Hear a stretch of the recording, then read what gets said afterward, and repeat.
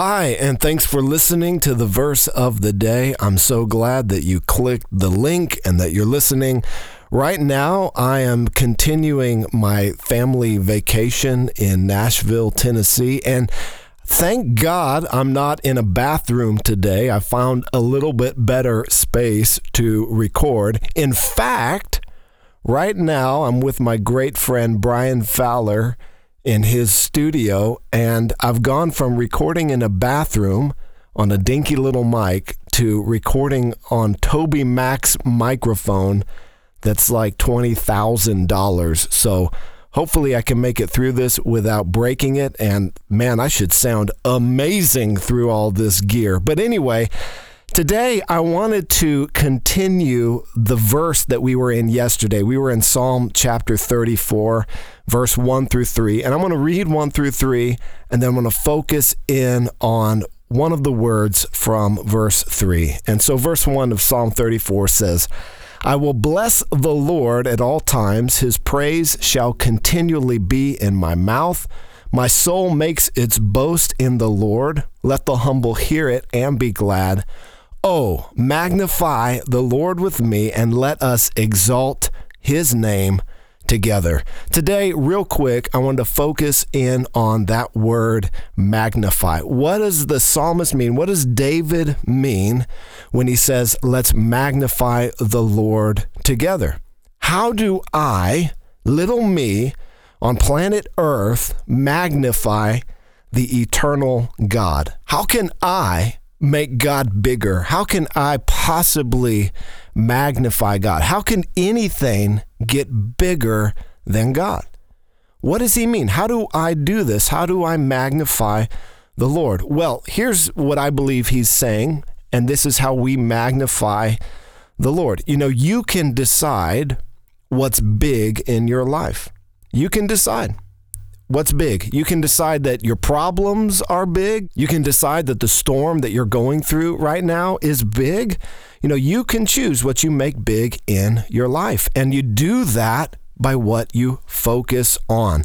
Whatever you focus on, whatever you stare at, it will eventually become big to you. So you can take the smallest thing. If you take a quarter and you hold it up to your face and your eye and you focus in on it, it will block out the entire world to you, and that becomes the biggest thing in your life. You know, oftentimes we do this constantly with our phones. We just stare into these little tiny things and we miss out on so much that's happening around us.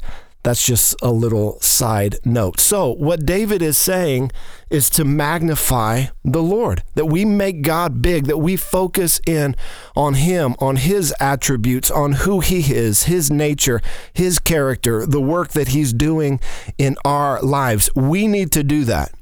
You need to do that. I need to do that in my life today and every single day. And this is why the Bible, one of the reasons, it tells us not to forsake getting together with other believers for regular times of worship. When we come together as the church, we are together exalting God, magnifying God, pulling away from the busyness, pulling away from the storms of our life to set our focus and our attention on God. We have to push that reset button on our perspective, and we need to do it often. So, make God big in your life, and your problems that seem so big right now, compared to God, when you focus in on him, they will become so small. You know, this verse reminds me of Peter, and when he took that step of faith and he got out of the boat and he walked on the water.